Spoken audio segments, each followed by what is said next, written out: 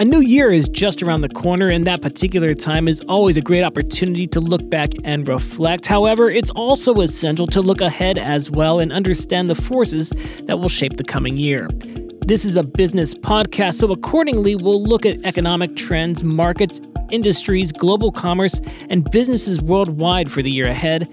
2024 promises to be a pivotal year with major shifts in technology, political economy, and evolving factors. AI is already a force that's reshaping industries, so what breakthroughs can we expect in 2024? And how will businesses leverage AI to stay ahead of the curve?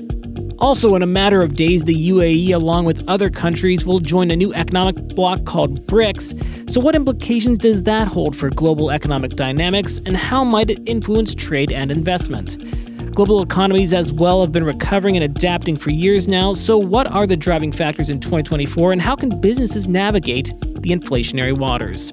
This is Business Extra Podcast, coming to you from the National News in Abu Dhabi, and I'm your host, Cody Combs, future editor for The National. Joining me today is an analyst with a keen eye for market dynamics and economic shifts. I have here in the studio Sam Blatteis, a co-founder and CEO of the MENA Catalysts, which is a government relations and market entry setup for high-tech multinationals. Sam, thanks so much for joining us. Thank you. Good to be here. So it's a broad question, but to set the tone, what are the major factors impacting global economies right now, and how is this affecting business? 3 items. 1 is regulations increasingly driving the strategic agenda. 2 is the changes in financial allocation of capital. 3 is we're increasingly seeing the split screen image of between the dark ages and the silicon ages that I can talk to you more about between governments. So with the split screen image, can you extrapolate on that a little bit? Yes. Essentially, it's a 2-level game, politics and technology. In the Middle East, actually, the Gulf is moving light years ahead economically, regulatory-wise, attracting foreign investment, while a number of industries have run into challenges operationally in terms of policy stability in the Levant right now, with the war in Gaza and with the war in Ukraine. We're seeing the revenge of geopolitics and how external events can make a mockery of even the best laid business plans, and how basically politics can trump economics, or I guess in sort of shaping market outcomes. So that's kind of a bit on the geopolitics. On the technology side, we're seeing a growing kind of divergence from wealthy, AI-friendly countries and poorer countries, or ones that are focused a bit more on protecting the past from the future. In the region, which countries would you classify as AI-friendly? Well, I would say at least UAE and Saudi Arabia are embracing AI, not as a nice-to-have capability, but they're almost reinventing the term IT. A long time ago, we used to talk about information technology, and then that kind of became stale, and we started, for many years, the world spoke just simplified and just talked about technology. Now we need to bring back that word information. And I think people in UAE and Saudi Arabia's leadership get that. They are basically, I think through AI, we're seeing a lot of growing use cases in both countries for using AI, not just to find data and URL links, but to help us find answers. And I think they're scratching the surface of what's possible, and I can't wait to see what they do next. As you already said, 2023 has been all about AI for the most part, at least in the tech realm, business world. It took almost all the oxygen out of the room. In that realm, what specific advancements or breakthroughs do you anticipate will have a profound impact on businesses in 2024? One is that a growing number of brand name fintech and crypto companies expanding in the Gulf, I believe, are going to grow a bit tired of professional service providers providing information in their own narrow lanes, legal services, compliance services, and consulting services. Part of the reason is because with AI, it throws into stark contrast that professional service providers that people would go to because they are supposed specialists with massive amounts of current business relevant information at their fingertips, that's increasingly becoming obsolete. I think that we're already seeing, but over the next few months, certainly we're going to see not incremental, but exponential growth in companies expanding here, coming to the realization that professional service providers have been great ways to burn through a lot of time, pain, money, effort without implementing their priorities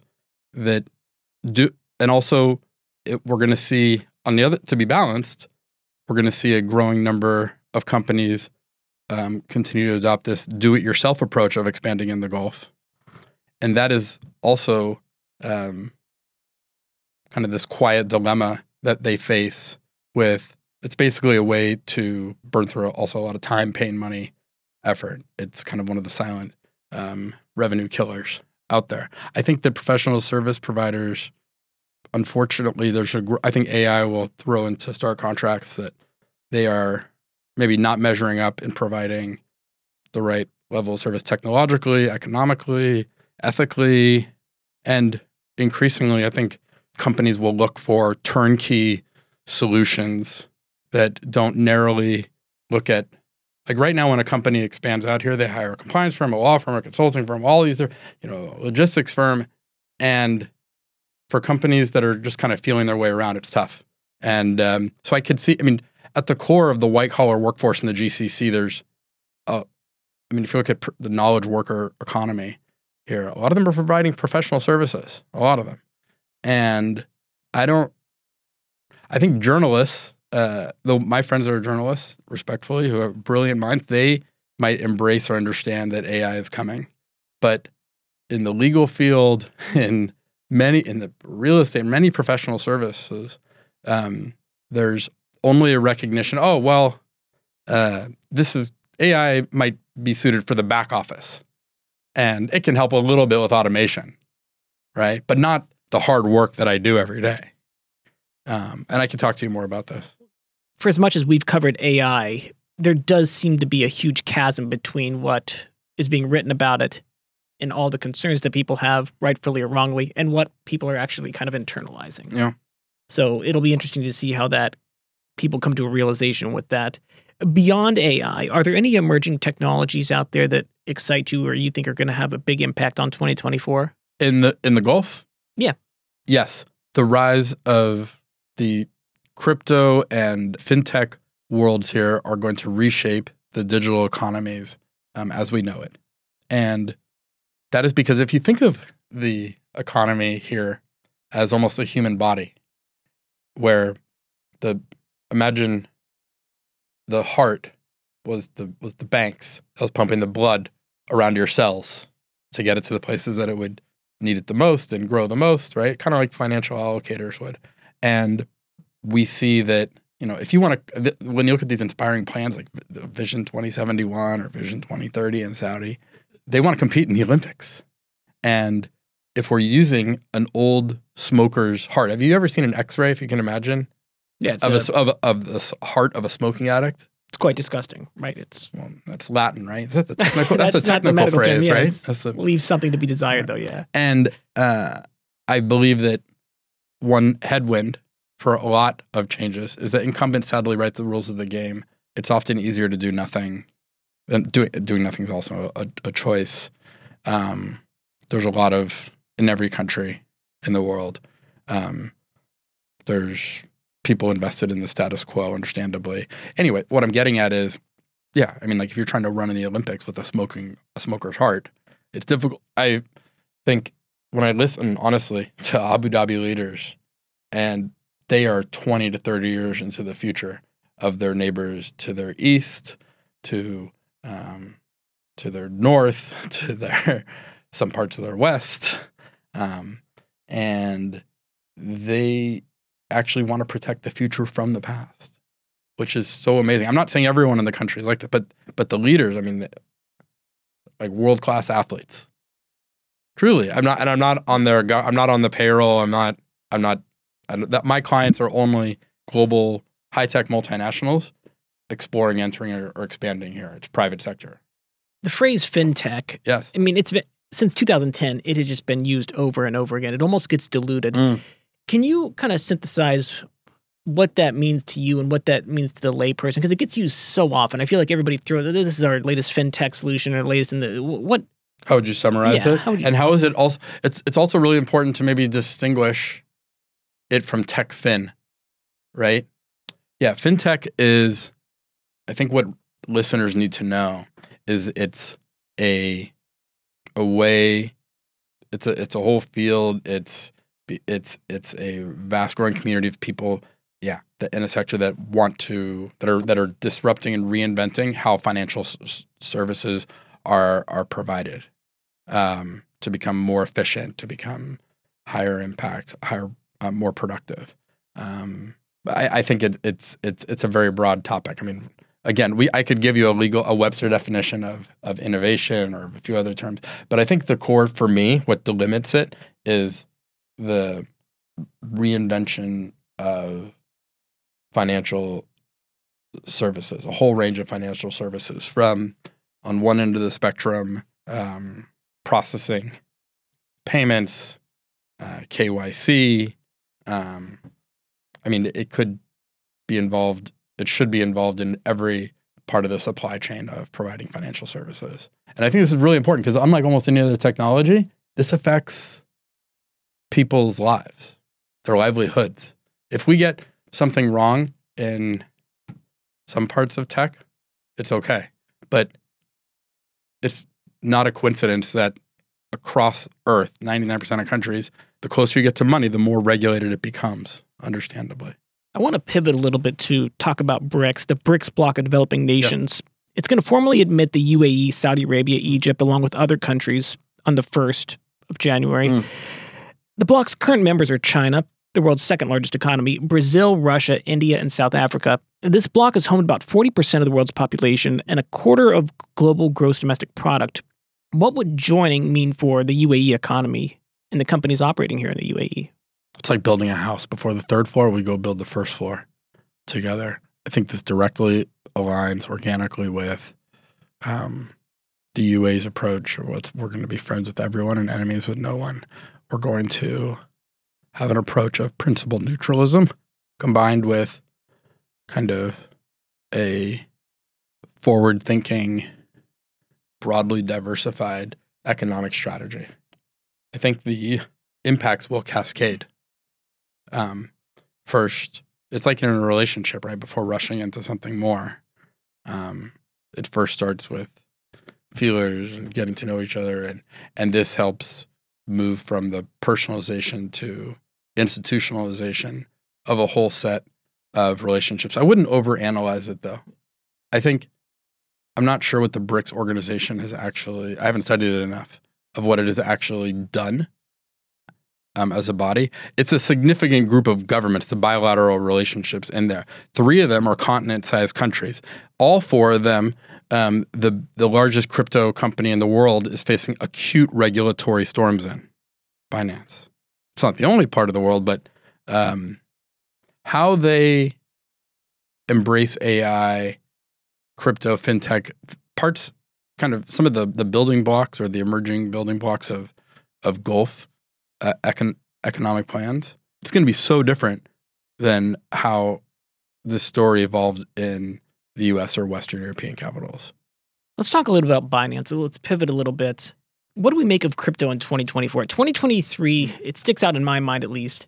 You have the issues with Binance. You also have the issue with FTX still ongoing. Is that just sort of a bump in the road? Or is there going to be something more to come out of that in 2024? I mean, it's not stopping crypto momentum, but it is causing people to, I don't want to say second thoughts is too strong of a word. They're taking a more critical look at it. Where do you see it going in 2024? Yes. So first of all, the halving coming up when they slash returns on mining prices that might come up in March or April. We're seeing different times when it will actually happen. And that would lead to a spike in price, a further spike in prices. I mean, look, when CZ came out about the jail sentences he might be facing in the States, the price of crypto, I think, went up 2% that day. Crypto's outperformed like Wall Street darling stocks like Shopify and Tesla over the last 12 months.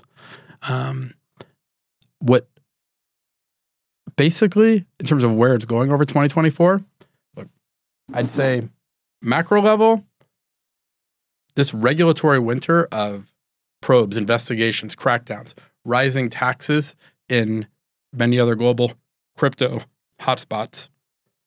Singapore has 17%, 15 to 17%, at least 15% corporate income tax. They have 15 to 17% withholding tax.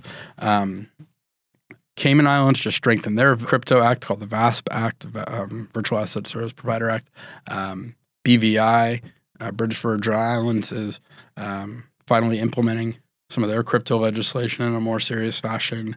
And they don't necessarily have real or significant proximity to capital in the same way that Abu Dhabi does, or the same way that ADGM might have. Look, I essentially think just looking at the geometry of growing calls to crack down on crypto legislatively and politically and financially in terms of taxes.